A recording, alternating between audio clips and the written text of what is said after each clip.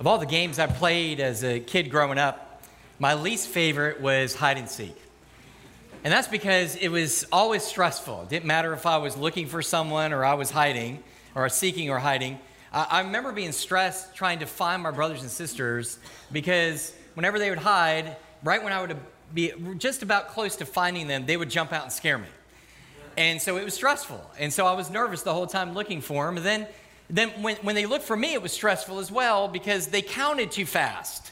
Did you ever know a fast counter? In other words, count to 20, but they count so fast, and then finally they say, ready or not, here I come, and I was never ready. And so I would always jump into a pile of clothes and try to cover up. My feet would be hanging out, and they'd be like, hey, good try, found you. And it was just not that big of a deal, but I think I really despise that game because one day my brother and sister told me to hide, and they told me, hey, look, you hide, we'll find you. And we was like, okay.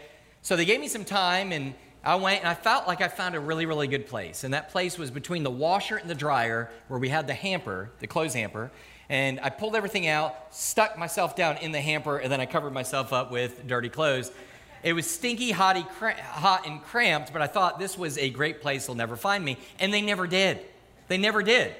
In fact, I was in there for a while, and more time went by, and I was thinking to myself, man, they didn't find me. It felt like an hour had gone by. I have no idea how much time went by, but finally I got out of the hamper, and I began to kind of walk around looking for my brother and sister. I went to the living room, and there they were playing a game that we had gotten. It was an Atari game back in the early 70s, and it was called Atari, and it was a game called Pong. And if you're a young person here and you don't know what Pong is, go ahead and Google that, look at it. I mean, the graphics are amazing in Pong. You're going to be blown away by it. And so I realized at that particular moment, they never tried to seek me out at all. They were only doing this because there were only two people that could play at the same time, and they didn't want to share with me. So that's why they set me off to be able to hide. Now, I don't know what your thoughts are of the game hide and seek, but I will tell you that one day Jesus Christ is coming again. And he will seek us all out, and he will judge the living and the dead. That thought of Jesus coming and finding us and seeking us out, for some, that is a wonderful thought. Fantastic thought. We look forward to that particular day when he comes and he turns everything that is upside down in this world right side up, and it's going to be a glorious day. For others, it is a stressful thought, because they realize and they know that they still remain in their sin. And the terrifying thought is no matter how much they may want to hide from that reality, the truth is Jesus will seek us all out. Beloved, you and I are living in a time, in a waiting period. We're waiting on the return, the second coming of Jesus Christ. And when I say waiting, I don't mean spending our time being inactive. I mean actively waiting upon the Lord Jesus Christ. And so far in chapter 12, the Bible has really told us how we ought not to be waiting. He's told us over and over again that we ought not to spend our time worrying about what people think about us or worried about material things and if we can get enough and can we hold on to enough. And in fact, we shouldn't be worrying at all. We should be anxious about nothing, he said. But instead, now what he does is, after showing us how not to wait upon his return, he gives us two ways in which we should be waiting for his return. Just two things this morning before we take of the Lord's Supper. First of all, we ought to be ready. We ought to be ready. Look at verse 35. The Bible says, this is Jesus speaking, stay dressed for action and keep your lamps burning and be like men who are waiting for their master to come home from the wedding feast so that they may open the door to him at once when he comes and he knocks. Now, Jesus is using a wedding as an analogy of how you and I ought to be waiting upon the Lord. Weddings for the first century Jews were big events like they are for us today. It's one of the greatest events in somebody's life. So they just really pulled out all the stops. They really knew how to celebrate. In fact, some of the festivities would last up to 7 days. But there was no specific time when it would end. It was just usually when the money ran out or the food ran out or whatever. When it ran out, then it was over. But again, nobody knew what time that was going to be. So they would go to the house. They would go back. The bridegroom would take his bride back to their home. And that means that the servants that were in the home had to be ready for their arrival. They had to be ready because it just wouldn't be a good look if you're taking your bride to your house and you can't get in it. right? This is just not going to be good. So he doesn't want to sit there, doesn't want to knock on the door, nobody coming to the door and go, wow, this is all embarrassing for all of us. Instead, the servants there had to be ready for his arrival. And it tells how he was to be ready. They were to be dressed for action, Jesus says. And basically what he's talking about is their dress. Men in the first century, Jewish men, would wear these really long robes. I hope that fashion comes back. That would be awesome. Really long robes. I mean, you go to bed and you wake up and you don't have to change your clothes. It's kind of like, of course, I don't know who really wears robes anymore, but I mean, you could if you wanted to. And so what they would do is they were great, but the problem was it was very hard to do anything in them. It was hard to really even kneel down. It was hard to walk. It was hard. You certainly couldn't run in them. So it would impede your progress. So in order to make sure that they were ready for service, they could move into action, they would take those robes and they would tuck them into their belt so that their legs would be freed up so they could move. And this is what Jesus is telling them to do. Why? Because they had to be ready to be able to answer the door. They had to be ready and willing to let the master in and to be able to serve him once he had come in. But it's more than just really them being ready in that particular capacity, dressed for action. It also dealt with their lamps. He says that they would have their lamps ready. The lamps of the time were just small little kind of bowl-like lamps. And they would have a wick that would need to be treated, had to be trimmed to make sure that it was working appropriately. There would have to be enough oil in the lamp. And again, what was it for? To make sure there was light so that you could see the master coming. You could recognize him when he came. And then not only that, but when he came in, there would be enough light for the master to come in. You could begin to serve him and meet whatever needs that he would want.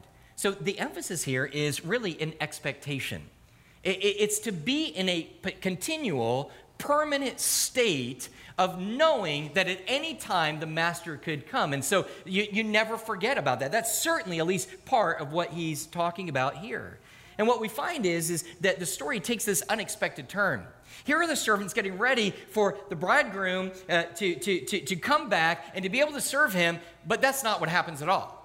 When he comes and he finds out that they were ready for him, he turns the tables, like literally turns the tables. And what he does is he takes his garments, he begins to tuck them in, and now he begins to serve the servants. The master serves the servants. Now understand, that sounds like a wonderful story. Sounds like a beautiful story of service, but for the disciples, they would have no way to be able to process the information that Jesus was giving them. Because in their culture, there was no such thing as a master serving servants. It never, ever happened that way in any level of culture. But yet, Jesus tells this story this way because this is the type of master that he is. If you remember in Mark records Jesus teaching, and he says that the Son of Man has not come to be served, but to serve and to give his life as a ransom for many. And we see through his whole life that that's all he's doing. He's serving people through the word. He's serving people by feeding them and healing them. There's never a part that we see him not serving in some particular capacity. And so what we find at least 2 times when he was serving at table. One would be just a few weeks from now, and him telling this particular story, Jesus would gather his disciples together. They would observe the Passover feast, and they would have a meal. That's when he first initiated the Lord's Supper. And at the end of it, after feeding them and breaking bread with them, what he does is he goes ahead and he girds up his robe, and he bows down and he begins to wash their feet. Again, something that was just so hard to understand on the part of the disciples. He's the master, they're the servants. What is he doing? And Jesus says, you do not understand what I'm doing for you now, but you will later. And then, of course, Peter, who likes to speak up at inappropriate times and say inappropriate things. What does he say to Jesus? He says, hey, listen, he goes, you will never do this for me. You're never, ever going to serve me in this particular way. And Jesus, in turn, tells him, he says, you need to understand. He goes, if you don't let me, if I do not wash you, you have no share with me. And then Peter says, then wash my whole body. And he's like, feet are good enough. You're good. All right? But what was he saying? He was saying, hey, listen, if you want to have anything to do with me, if you want to have anything to do with the Heavenly Father, if you want anything to do with being reconciled, then you have to allow me to serve you. What was he talking about? He's talking about the cross. He says, I have to be your substitute. I have to stand in your place. You have to allow me to live the perfect life that you cannot. And then you have to allow me to die the death that you don't ultimately want to die. If I don't serve you in that way, we can have no fellowship one with another. But we know from the Word of God that there is an eschatological supper that is going to happen. The first was the Lord's Supper. The second was the Lamb's Supper, or what we call the marriage supper of the Lamb. And this is going to happen at the end time when God does figure everything out and he renews everything going on, and all judgments have been passed, the great white throne judgment, the judgment seat of Christ. When all that is done, he will take those who were ready for his arrival. He will take them, and we will sit down, and he will set a table before us, and guess what? He will serve the servants. It's mind-boggling. It's hard to imagine, but this is what Jesus says. This is the kind of servant that he ultimately is. But this reward is uniquely for those who are ready for him. But it's harder to be ready than what we might think. There are some obstacles that stand in the way. Two specific challenges. Number one, he may take longer than what any of us are expecting. He may take longer than what any of us are expecting. Look at verse 38. If he comes at the second watch or the third watch and finds them awake, blessed are those servants. So nighttime was broken up into different periods of watches. For the Romans, there were 4. For the Jews, there were 3. The first watch took place from 6 to 9 at night, then the second from 9 to 12, the third from 12 until 3. So what he's saying is, we're not going to come early, we're going to come late, later than what you would expect, either really late at night or in the wee hours of the morning. But the idea is you need to be ready. And so this is a warning to all. This is a warning to many that we've known to any professing Christian.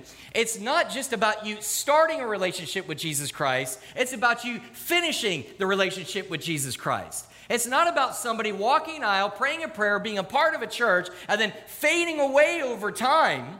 It's about a person who perseveres. And a person who perseveres, the Bible says that it is they who persevere to the end. It is they who will be saved. So it's not just being ready at one portion of your life, it's to be ready at all times, but he may take longer than what you and I ever imagined. The second thing we see is that the second challenge is that he will come when we are at least expecting him to come. Verse 39. But know this, that if the master of the house had known at what hour the thief was coming, he would not have left the house to be broken into. You also must be ready, for the Son of Man is coming at an hour you do not expect. Now, Jesus identifies with the thief. He says, I'm like the thief. Now, not that he steals things that are not his own, but rather that his coming is unknown. His coming is unannounced. The thief doesn't say, hey, I'll be there at 9 a.m. Monday morning. Why? Because you'll be there as well. You'll be there prepared. And so what happens is, for many people, they might say something of this way. If they do get robbed, they can find themselves saying, man, if I had only known that the thief was coming, I could have been there to be able to stop them. Well, here's the bottom line is, we do not know exactly when Jesus Christ is going to come. It could be 40 years from now. It could be 40 minutes from now. We just don't know, but here's the key. We have indeed been warned, beloved, that he is coming, and we need to be prepared. And the bottom line is, the only way truly to be prepared is to be born again. It's to make sure that you are in the faith, to make sure that you have agreed with God about who you are and what you've done, that we, created by God, given life by God, are guilty of breaking his law. We are lawbreakers against him, and because of that, we are deserving of the penalty that comes with that, and that is death. And yet, God, in his great grace, and in great mercy, and in his love, sent his only Son to die for you and I, so that if we did repent, turn from our sin, identify ourselves as sinners, and place our faith in that completed work and say, you paid it all. I can't do it. I can't earn my way back. I can't pay for my own sin, but you paid it for me. And we place that in faith. We believe it by faith. Then we are ready for his appearing. But we can't wait. We can't sit back. There are people that come almost every week who sit there and know within their heart of hearts that something is not right. And for them, salvation is another time. It's another time in life. It's always being kicked. Hey, later in life, when I don't want to mess with what I'm messing with now, when I have more time at a later stage in life. But the beloved, we don't know if that time's either going to come, either because Jesus will beat us to it, or you and I, like the rich fool, our lives will be demanded of us at that particular moment. You know, I don't tell my wife this. I know she's sitting here, but she usually doesn't listen to what I'm saying in the person. So. See, if I would stick with my notes, I'd be better off. It's when I freestyle that I get in trouble. But hunting is so frustrating. Hunting. And it's so frustrating. Like, anybody who says that it's not frustrating is either lying or they don't hunt in Florida.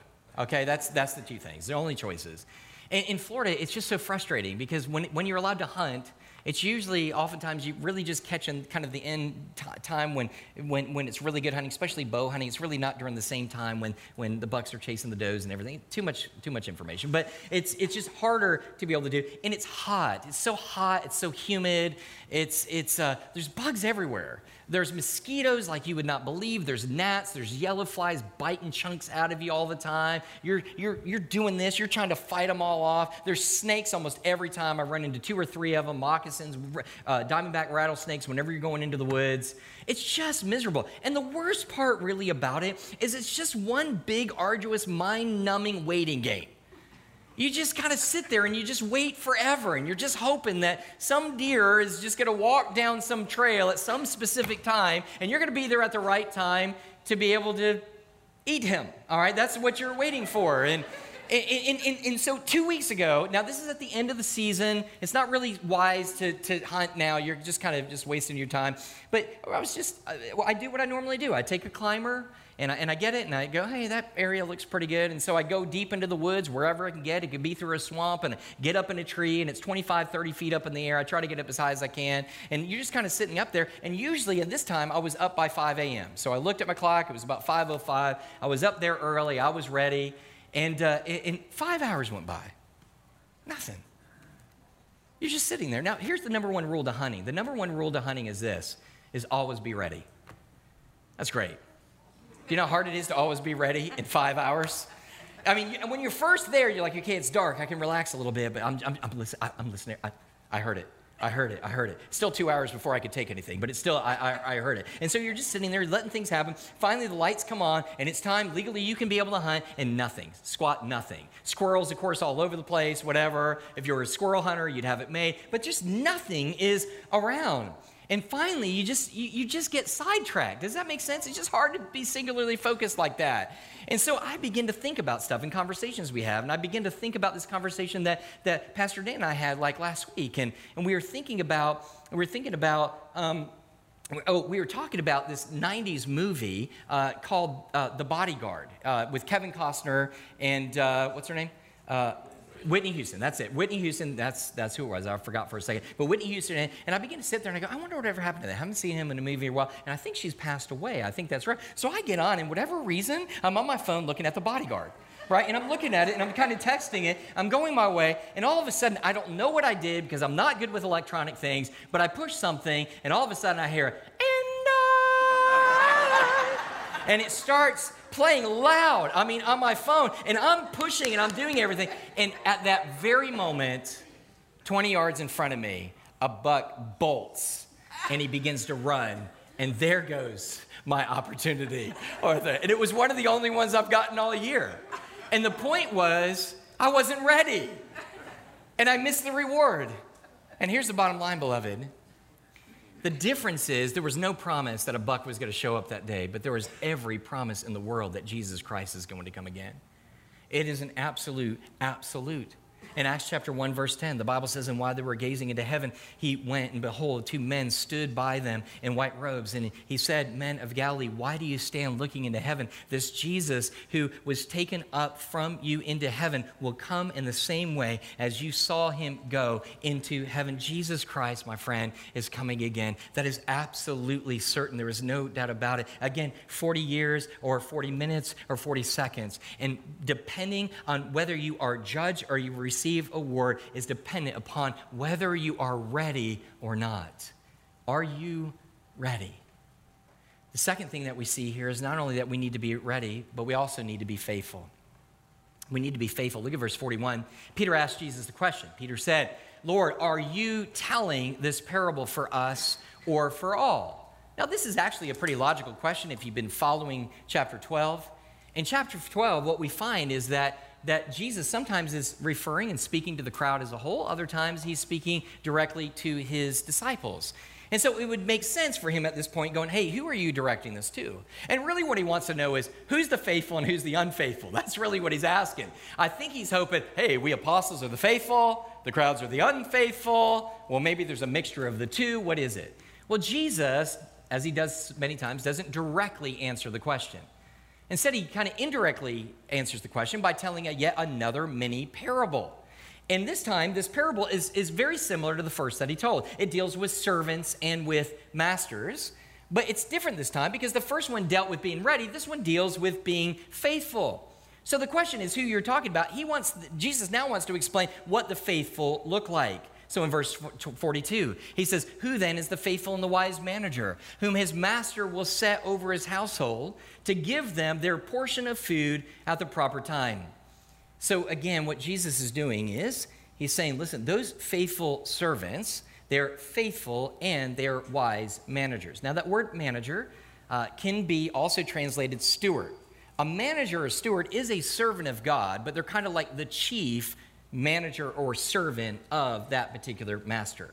And so they overlook, the master actually entrusts them with all their affairs and their money and their assets and even other servants. So when that master goes away, that servant or that manager has a great deal of freedom and power. Everything that is the master's has now been entrusted to him for the purpose of investing and expanding the purposes of the master. Not his own, but his master's. None of this is his own. He's merely a steward of what has been entrusted with him. And this master will go off for a period of time to do business, to travel from place to place. And if he comes back, and if this servant was faithful with all that he was trusted with, he's not only commended, but he's also promoted. Jesus says, blessed is that servant whom his master will find so doing when he comes. Truly, I say to you, he will set him over all his possessions. And so, beloved, we understand that Jesus is the master. You and I are the manager. That you and I, beloved, listen, have been entrusted with a great deal.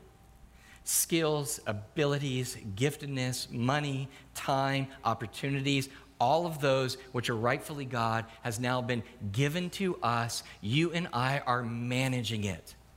And he wants to know when he returns, how well did you and I do in promoting and propagating his fame and his gospel?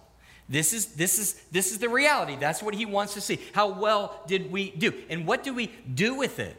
Well, we serve him. We do all that he's called us to do with it. One author writes, if we are God's servants, then we need to be busy teaching God's word. Amen? We need to be healing the sick, feeding the hungry, visiting prisoners, caring for children, helping the elderly, and doing whatever humble service we have the ability and the opportunity to do. Time is short, and we need to make the most of it. The Son of Man may come today, tonight, or tomorrow, but whenever he comes, Jesus says we must be ready and serving. We have to be serving when he comes. Now, I will say this. I don't know how to do that in its greatest extent. It becomes more challenging when we've gone through what we've gone through for the last year and a half. When there is a COVID, it's hard to know what to do. We don't even know what it was in the beginning. We don't want to make people sick. We're trying to stay apart. Now, we've kind of come back together. We understand a little bit more what it is, but people are still getting sick. There are still people who are vulnerable in different ways. I acknowledge that it's become difficult, but it has not become impossible. But I think so many believers are acting as though it's impossible. They're acting as though, you know what, I'm just going to wait.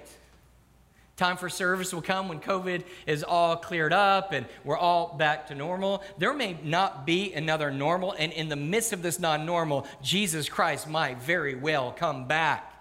And the question is, are we faithful? Are we actively serving? Certainly that's in our home. Certainly that's in our business. Certainly that's to our spouse and to our kids. But certainly it has to do with serving one another in the church as well, does it not? It's not excluding the church, but it certainly includes the church in our gathering as well. So those who are faithful, those who are found busy doing the work of Jesus Christ when he comes, he says they'll be blessed and they'll be promoted. But not everybody is faithful. Look at verse 45. Now he talks about the unfaithful. He says, but if that servant says to himself, my master is delayed in coming, and he begins to beat the male and the female servants and to eat and drink and get drunk, and the master of that servant will come on that day when he does not expect him and in an hour that he does not know, and he will cut him in pieces and he will put him with the unfaithful. Jesus is describing somebody who claims to be a servant of Jesus Christ, but in actuality, it shows that he is not, because he was not about doing the Father's business when Jesus ultimately returns. What was he doing instead? Well, he was quite self-centered. He kept delaying. You know, for some people, service to God is always something that they're going to do later in life. When you're young, you're like, well, look, I want to get married first before I really begin to serve Jesus. You get married, then you're like, well, wait a minute, we need to have kids. And then you have kids, and you're like, we're too busy to be able to serve anything. And then you sit there and say, when I get older, I'll do it. And then we get older, then we're like, man, I've got all this money all stored up. I need to be able to go and really enjoy myself and have a good time. Or, hey, I'm just so tired right now, there's no way that I'm going to be able to serve. And a whole lifetime has gone by without truly serving the Lord Jesus Christ and doing what God has called us to do. And then we find the word of God here. It's not only that, but it's also mistreating people. And notice that he says that he will beat the male and female servants. Now, nobody's going to sit there and go, well, I've never done anything like that. But in a way that we have, God has entrusted you and I with finances and abilities and opportunity and skills to be able to minister to people who do not have and are in worse shape in which we are. And so if we abstain and keep those things selfishly to ourselves, it is, again, causing blows to that individual, not directly, but indirectly because of our inactivity. And so he comes and he says the rest, then he takes everything that God has given to him and he's just served. He's just spent the whole thing on himself. Drinking and eating and the good life and all these things. That's how he's spent all that God has ultimately entrusted him with. Look at verse 47. And of course we know he's not going to be blessed. He says that, let me say this. He's also going to be destroyed at the end of verse 45 or 46 there. He says, and it's funny because people will argue, commentators, well, is this a believer or it is not a believer? I believe it's an unbeliever. Why? The last sentence, and when he comes, he will cut him in pieces and he will put him with the unfaithful. If you're with the unfaithful, who are you? You're the unfaithful. You're unbelievers. Now, note, there's going to be a distinction. Look at verse 47. And that servant who knew his master's will, but did not get ready or act according to his will receive a severe beating. But the one who did not know and did not deserve a beating, and what deserved a beating, will receive a light beating. Everyone to whom much was given, of him much will be required, and from him to whom they entrusted much, they will demand the more. Jesus is answering the skeptic and many believers who ask the question, what about those people who live in places who have no gospel? No access to the gospel, no access to the word of God. And it is hard for us to understand and get our minds theologically around the idea that there are people who will be born, live, and die apart from the gospel of Jesus Christ, never hearing it, and they too will be condemned to hell. Not because they rejected Jesus, but because of their sin. We get that. But what Jesus makes clear here is there will be a distinction. There will be a distinction between those who are condemned, who know Christ.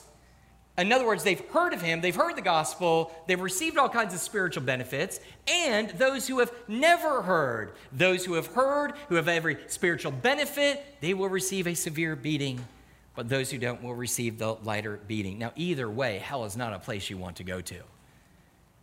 But he does recognize that there is more that is required of those who have been entrusted with more. Beloved, let me ask you this question.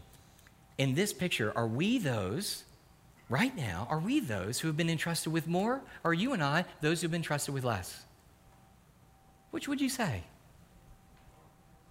Just by living in the country in which we live in the greatest, we have the greatest access to biblical truth than any other nation in world history. You and I have the greatest freedoms and religious freedoms of any country in human history. You and I have the greatest wealth and sharing the greatest wealth of any country in history. Beloved, there is no doubt that you and I, everyone in here, is the one who has been given much. Therefore, much is required. So let me ask you this. Are you actively serving Jesus Christ Are you actively using what he's entrusted you to make much of him, or is it all in serving yourself? I don't know about you, but when he comes back, I not only want to be ready, but I want to be found faithful. My wife and I, we got married. That's what I was going to say, but obviously we got married. Again, some 23 years ago, and we went on our honeymoon, and we didn't have any money, to be honest with you, at the time. And we were like, what do you want to do? And we're like, well, we'd like to go here, here, and here. He says, well, how much money do we have? Well, we can stay here. That's what we could do on our honeymoon. That's about it. Somebody was super, super nice to us. They just kind of just talking. They were like, hey, where are you guys going? Oh, we don't know, don't know. We didn't want to say we're poor. We felt bad. And they were like, well, listen, if you guys aren't doing anything, because we got a little ski place that you guys could go to, and you kind of, go and whatever. We're like, hey, fantastic place to go. And so my wife likes to travel. We went up there.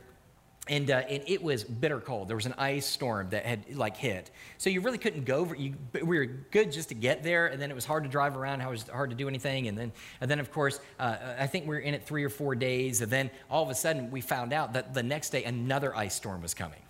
And we were like, I don't know if this is where we want to stay. So we came home early. When we came home early, we saw Larissa's mom's car parked out of my apartment. Had a little apartment house that they had converted and out there. And so we were so excited to see her. And we went up, and she saw us, and she was shocked, but she was so disappointed. See, the guys that stayed, that were in my wedding, the bridegrooms, were slobs. And so when the 2 days before we left, they stayed there. And 2 days after we left, they stayed there. And you can imagine a bunch of college-age guys. I mean, it was just a wreck. So my mother-in-law realized that they're going to come home to this wrecked house, and I need to get over there and I need to clean it for them so that they come back and they can come with this nice house. So she's over there trying to clean this thing, clearly not knowing how much work was to be done. And so she began to work, and when she walked in, she just kind of began to cry, and she was so disappointed that she wasn't able to finish the task that she wanted to fulfill. And she was so sad because she wanted to have it all perfect when she came, but she was shocked by our coming. And beloved, this is the way that I view this. I don't think you and I are ever going to, at least in our minds, fulfill everything that we feel like God has called us to be able to do. But when he comes, let him surprise us in the midst of at least trying to do it and achieve it. Beloved, are you ready if he comes? You and I need to be living in a way that is in constant anticipation that he can come at any time, knowing that he can come today, knowing that he can come tomorrow, not sitting back and go, it's been so long, we never know when he's going to come. No, it could be at any time. This is the command of God.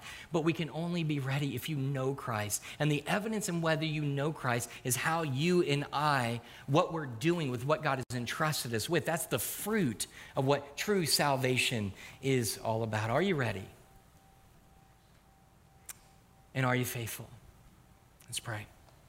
Lord, we come to you this morning. We thank you for the time that we have. And before we take the Lord's Supper, Lord Jesus, I just ask that you would help us to do business with you. God, if there be some who are here that just keep kicking down the path, this idea of salvation, maybe one day, that day may never come.